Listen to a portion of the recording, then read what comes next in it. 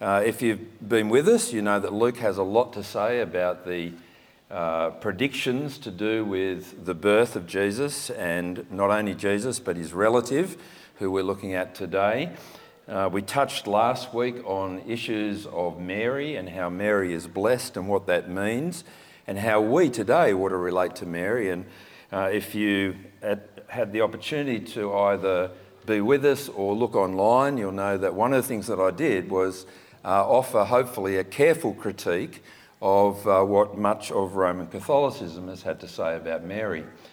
Well, today I want to offer more critique, not of Roman Catholics, but of evangelicals.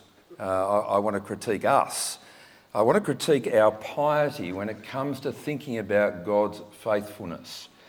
I think it's a term that we use and often use inappropriately. I'll give you some examples of this. So maybe you're heading into town, it's particularly busy, you pray that God might give you a car park, and guess what? Right outside the shop that you've got to go to, someone pulls out, you pull in, and you say to people, wasn't God faithful? And I want to say no. That's got nothing to do with the faithfulness of God. What does it have to do with? Well, we'll get to that. Or it might be that as a student, if you are one now, or perhaps you have been one, you just didn't do much work.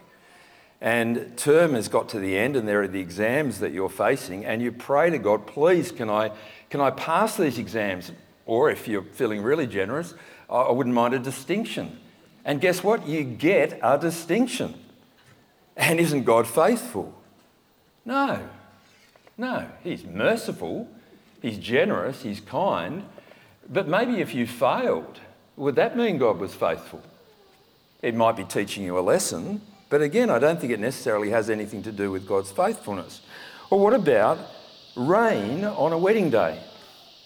I mean, there's the bride and the family and the groom and his family, and they're praying for a beautiful, clear day because the reception is going to be outside.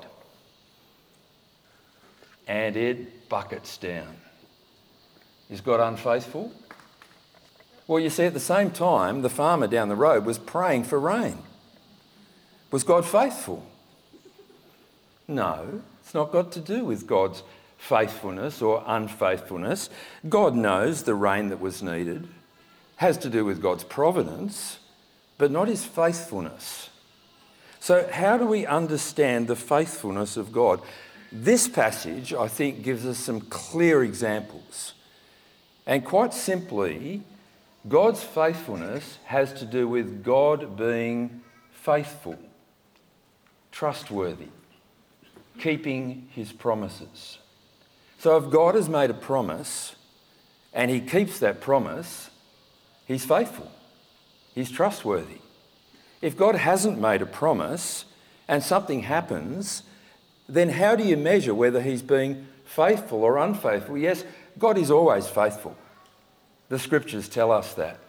But when it comes to reading the signs, when it comes to weighing up the circumstances, when it comes to what I see often amongst us, that is our crowd of Christians, where we speak of good things being the faithfulness of God, by implication does that mean that bad things are the unfaithfulness of God? You see the problem?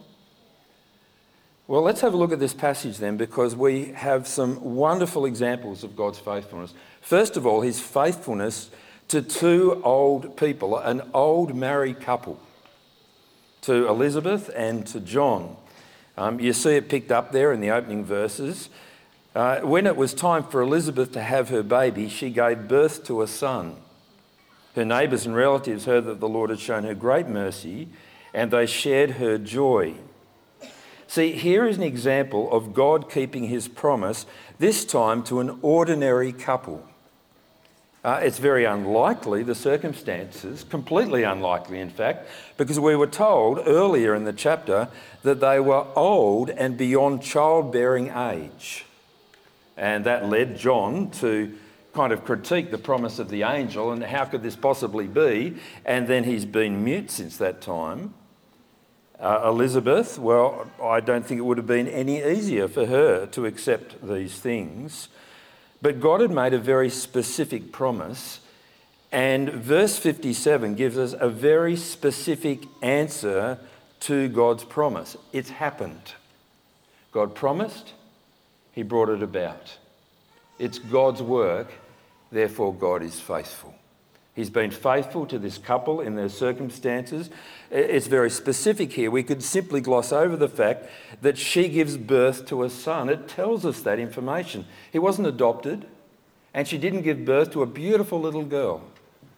No, she was promised a son that would be born to her even in her old age, and God has kept that promise.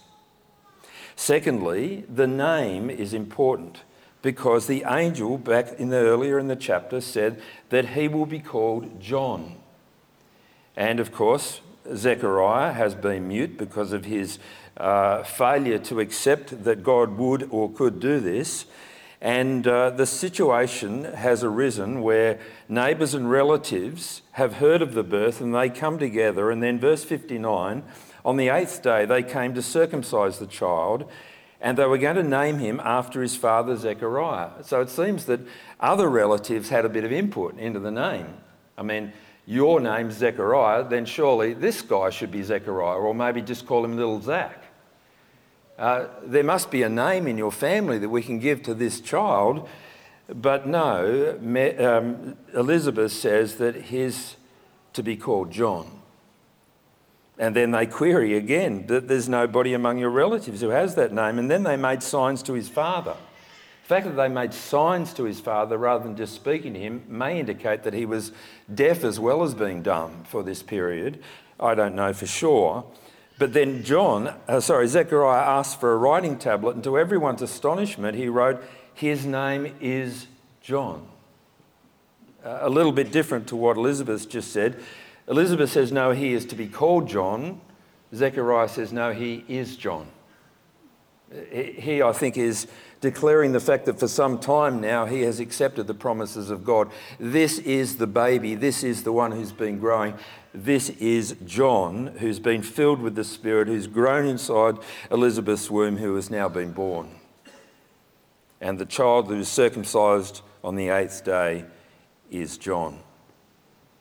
Well, immediately, verse 64, Zechariah's mouth was opened and his tongue set free, and he began to speak, praising God. So here you've got another very specific example of God's faithfulness. The angel had said that Elizabeth would give birth to a child and his name would be John. And just as the angel said here, God keeps his promise. And the child is born and his name is John. That is God being faithful. Not just bringing about favourable circumstances, but keeping his promise. Third thing that we notice here, I think, and this is important in the scheme of Luke's gospel, is that the circumstances where these things take place are kind of public and accountable. They're verifiable. You can check them out. You notice that this happens not in a secret corner, but in public, and the community observe what's going on. So back in verse 58, the neighbours and relatives hear that the Lord has shown great mercy. Verse 59, people come to circumcise the child. But then further, down in verse 65, all the neighbours were filled with awe. And throughout the hill country of Judea, people were talking about these things. Everyone who heard this wondered about it, asking, what then is this child going to be? For the Lord's hand was with him. You see, here are public, verifiable events. Luke's writing this book to Theophilus. He wants Theophilus to be certain about these events. And he makes a point of demonstrating that the birth of John takes place in a community. And people in the community are so amazed at what they've seen take place that they talk about it in the hill country of Judea. I think there's an implication here. That is, Theophilus, if you want to check this out, just go up to the hill country in Judea. I reckon there's a pretty good chance that you'll find some relatives still there. There'll be people who talk about this, and we don't know how long it is afterwards, but I'd imagine that at least the older people were part of the gossip that took place after Elizabeth gave birth to this child. And by the way, do you remember Zechariah, the priest? He was struck dumb, and then he spoke, and you wouldn't believe it. They actually chose to call him this name, John. Who would have thought? You see, there's gossip going on, there's chatter out there, and this is in the days before social media. There's no tweet, there's no Facebook post, but the community is abuzz with what has taken place. So, Theophilus, if you want to be sure, you could check this out. Now, we can't, can we? But the point of history is what Luke is doing is he's investigating. He's been communicating with and listening to eyewitnesses, and he's putting it down in orderly fashion so that Theophilus will be sure about these things. And the time for testing was then. If Theophilus wanted to investigate this, and we don't know, he may have, he might then have written a letter subsequently saying, all those things that you said, Luke, absolutely no grounds for any of them. I checked it all out. But you don't find opposition like this. And you find little details all the way through this gospel that seem to testify to the historical, geographical reality of what's being spoken about. But there's bigger things as well. Zechariah goes on to speak. Verse 67, his father, Zechariah, was filled with the Holy Spirit and prophesied. So what we're going to hear now, it's not just Zechariah's musings over a few months of being unable to speak. This isn't just his best idea. This is the voice of God through Zechariah. So what we've got here is a divine commentary on what the birth of John the Baptist is all about. It's really helpful. And again, that's another aspect of the certainty, isn't it? Because when Luke writes to Theophilus in the first couple of verses, he says, I want you to know about the things that have been fulfilled amongst us. There's a background, there's a context, there's an Old Testament, and God made promises way back then, and we're waiting for them to be fulfilled. We're waiting to see whether God is faithful to his historical promises. Will he keep those promises? Can he be trusted? Well, Zechariah sings or speaks, we don't know exactly. My Bible had a little heading, Song of Zechariah. He may have put this to music, we don't know. But look at what he says, verse 68, Praise be to the Lord, the God of Israel, because he has come to his people and redeemed them. He has raised up a horn of salvation for us in the house of his servant David, as he said through his holy prophets of long ago, salvation from our enemies and from the hand of all who hate us. See, the faithfulness of God runs far deeper. It takes us back to the promises that God made to David. Promises that David's descendant would be a king who would rule on his throne forever and ever. And the picture here of the horn is a symbol associated with the king. It's a picture of power here, the king who rules. And what we're being told is that God is keeping the promises that were made through the holy prophets of long ago that related to the raising up of a king in the line of David. And as this Davidic king was raised up, he was raised for a purpose, that is to be the saviour of people. So what's going on with John the Baptist? Fulfilment of God's promises to David kind of stuff. We don't have the full picture yet, but it's that big. We're not just talking about fulfilling the birth of a baby promised to a couple, as extraordinary as that was, but we're talking about the fulfilment of promises made to David that would bless the entire world as the Saviour came from the line of David. But it's not just David.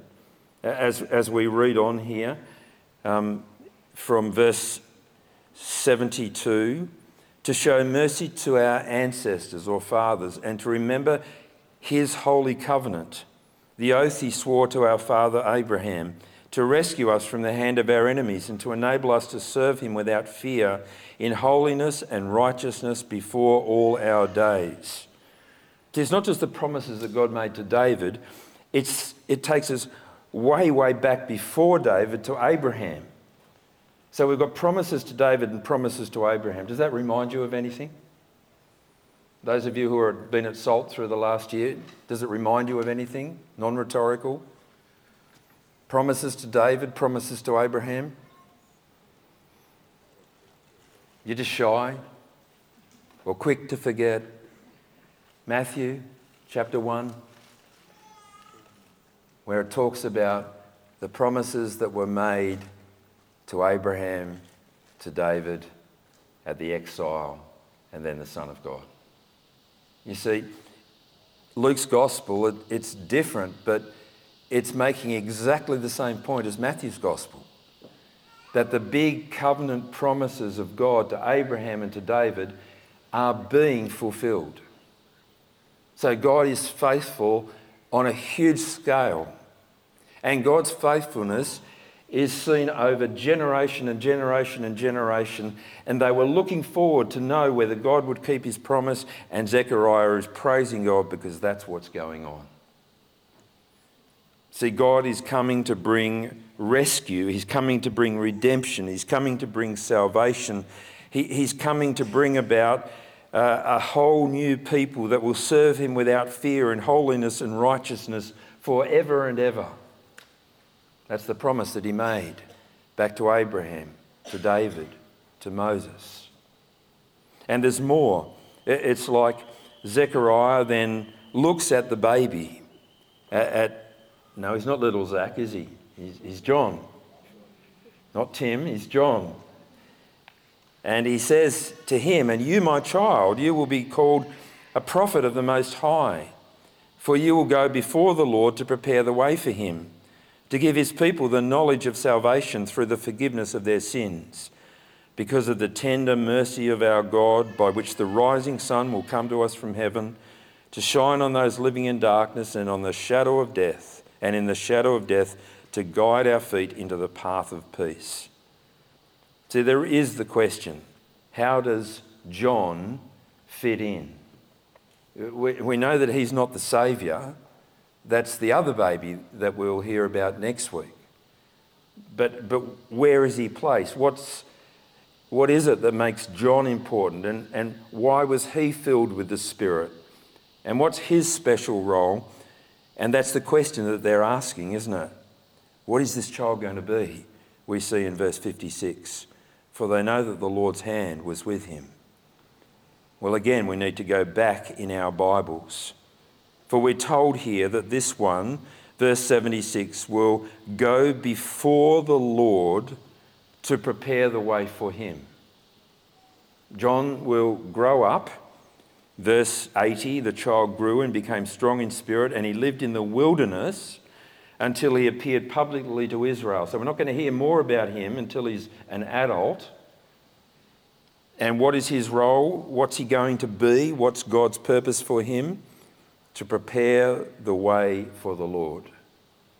Again, it fulfills promises that God had made. We don't have to go back as far this time to the last book of the Old Testament to look at the book of Malachi. Malachi chapter 3 verse 1 says this, "See, I will send my messenger who will prepare the way before me. Then suddenly the Lord you are seeking will come to his temple. The messenger of the covenant whom you desire will come, says the Lord Almighty.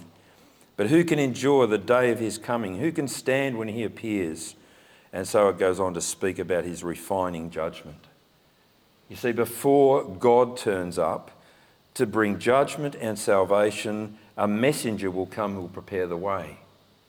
What do we know about this messenger? Well, if we read on to Malachi chapter 4 and verses 5 and 6, the last two verses of the Old Testament, "See, I will send the prophet Elijah to you before that great and dreadful day of the Lord comes.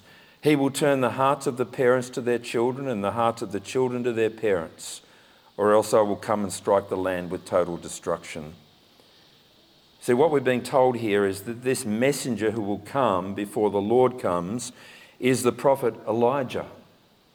Well, a spoiler alert, if we read on in the Gospels, we discover that it's not Elijah come back from the dead. It's actually one who's in the circumstances, in the mould of Elijah. It's one who is also out in the desert, who's clothed in camel's hair, who eats locusts and wild honey. Here is the one who brings a message from the wilderness. The Elijah to come is John the Baptizer. But the big deal is not simply that he baptizes, but that he prepares the way for the Lord. And so the question that this raises is, if John's the forerunner for the coming of the Lord, what does that mean for the one coming after him? Who is this one? Well, the links have been established for us, haven't they? Between Elizabeth and Mary, the angel coming to both. Here is John, there is Jesus. And John comes first and then Jesus comes after him. And we'll see that that's worked out in their adulthood. That John the Baptist will appear in the wilderness and he'll be preaching to people that they need to turn back for the forgiveness of their sins. And then Jesus will come preaching the good news of the kingdom, hot on his tails. It's interesting, in the last verses of the book of Malachi, in speaking of the one who will come after the messenger, it says this in verse 2 of chapter 4. I'll read from verse 1. Surely the day is coming, it will burn like a furnace. All the arrogant and every evildoer will be stubble, and the day that is coming will set them on fire, says the Lord Almighty. Not a root or a branch will be left to them. So the Lord coming, it's a powerful picture of judgment. But the next verse, listen to this contrast. But for you who revere my name, the Son of Righteousness will rise with healing in its rays, and you will go out and frolic like well-fed calves. The Son of Righteousness. What do we read of Jesus here in this promise that is made concerning John the Baptist? And you, my child, will be called prophet of the Most High, for you will go on before the Lord to prepare a way for him, to give his people the knowledge of salvation through the forgiveness of their sins. Because of the tender mercy of our God, by the rising sun will come from heaven, to shine on those living in darkness and in the shadow of death, to guide our feet into the path of peace. See, the people imagined that the day of the Lord would be a day of fear and judgment. And they were right. But for those who fear God, those who turn back to God, those who seek forgiveness, that day will come with the healing of the rising sun, with the tenderness and the warmth of a saving God. This will come through the forgiveness of their sins. You see, this Saviour, the Lord who is to come, will come to bring about what has never yet been made possible. And that is for people to be restored from the inside out for forgiveness of their sins. Well, what do we make of this, friends? I want to draw 4 implications for us. The first is, let's just be a bit clearer and more accurate in talking about the faithfulness of God. When we speak of the faithfulness of God, we don't simply mean the providence of God, that he provides all things that we need. Though that is his faithfulness, for he said that he would do that. He keeps his promise. We don't simply mean that this is the mercy of God, because God is merciful to those whom he chooses to show mercy. Nor is it simply the goodness of God, and it's especially not the result of us getting what we want. That is not the proof that God is faithful. The proof that God is faithful is that he has kept every promise that he's ever made, specifically and finally in Jesus. He is a faithful God. Secondly, Luke is writing this to Theophilus that he might know for certain the things that he's been taught. And as we work our way through Luke's Gospel, my prayer is that we will all grow in certainty about what God has done through Jesus. That we'll gain confidence in the gospel that we believe in. That we will have more clarity about our hope in eternity through the forgiveness of our sins. That we'll know that our trust in God has its roots in history and geography. That it's not just a philosophical idea. That we'll be confident that even the sharpest minds in critiquing the Christian faith will not be able to destroy what God has done. That'll make us bold. That will build courage. That will help us to stand up for the one who we believe in. And so, as Luke highlights that there are eyewitnesses involved, that he's being reliable with the evidence, that he's drawing on public information, and as he's making these things clear, as he's recording the words of the angel, the words of Mary, the words of Zechariah, as he's sharing with us what the Holy Spirit has enabled and what God has given to Zechariah that he will hand on to us. As all these things are happening, we can have confidence that God has so worked in human history to bring about the answer to every promise that he's made, that we can trust him. Thirdly, faithfulness, certainty. We are also, I take it, when we look at this, if we understand what this is speaking about, we should be filled with awe. We're not just assessing history when it comes to Christianity. I mean, you can assess history, can't you? You can do the research, you can go to the libraries, you can search on the internet, you can try and work out if Neil Armstrong actually did walk on the moon or whether it was all staged in the deserts of Nevada or whatever. You can kind of work that one out, but who cares at the end of the day? I mean, you can get into huge internet fights over whether COVID was started in a wet market or in a laboratory in Wuhan. And you can research that because there's public information that's out there, and there's also a whole heap of hidden information, which if you could get to, you'd be able to, but it doesn't really change lives. This changes lives. This history that we're talking about here is God's promise to rescue, to redeem, to save, to forgive, that we might serve him without fear in holiness and righteousness. This is a promise that has to do with God creating us and recreating us to be the people that he's made us to be. This is about our identity. This is about what we live for. This is about what gives us voice. This is about true fulfillment. This is what will provide satisfaction. This is where you'll find real security. This is big stuff. And God has been faithful to these promises. So let's realise what we're engaged with. God, the creator of this universe, becoming a baby to bring about the salvation of all who will turn to him. It sounds a little kind of weird. But as you look into this, there is nothing bigger and there is nothing better. So awe, but also notice that once these things happen and once Zechariah has his voice back, it leads to praise.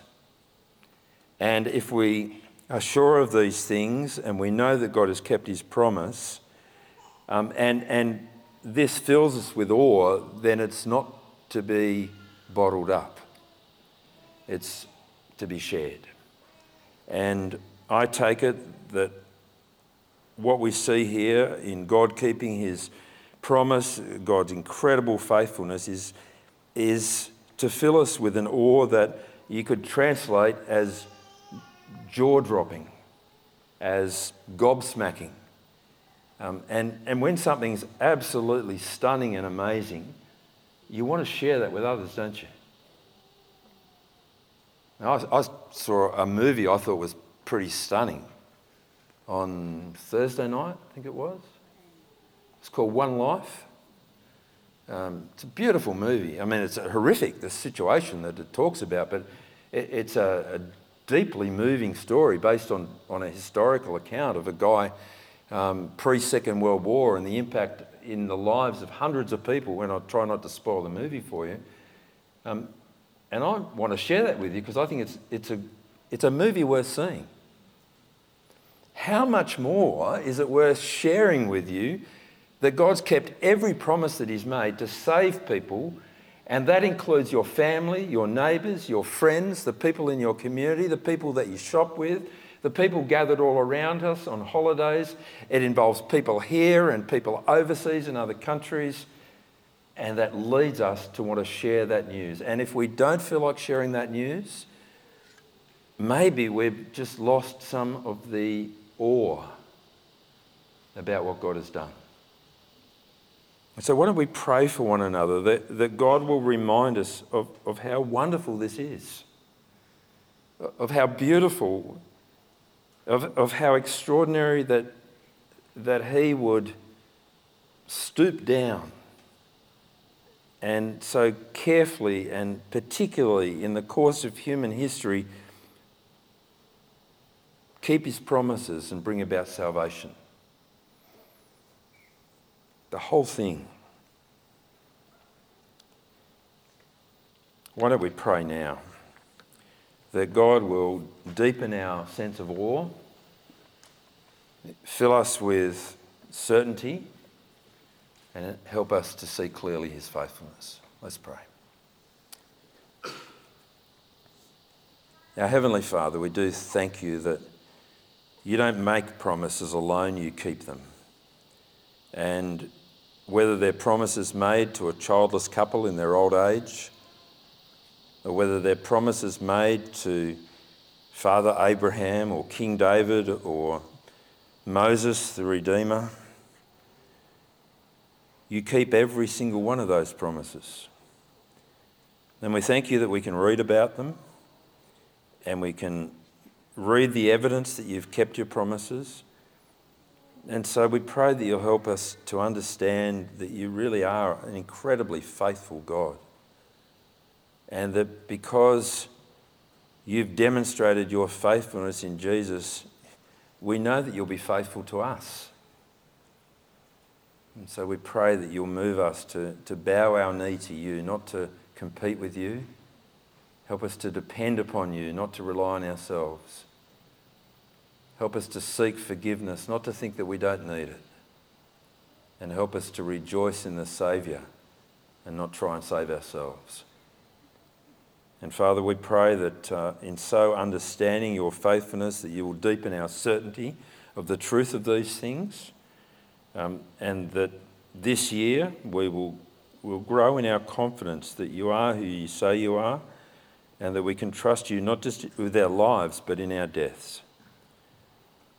And we finally pray that You'll move our lips to praise, that it'll flow out of our hearts, and that we'll be so infused with the awe of what You've done that we'll just want to talk about it, and that we'll want to pray about it, and that our heart's desire will be to see others experience that same wonder.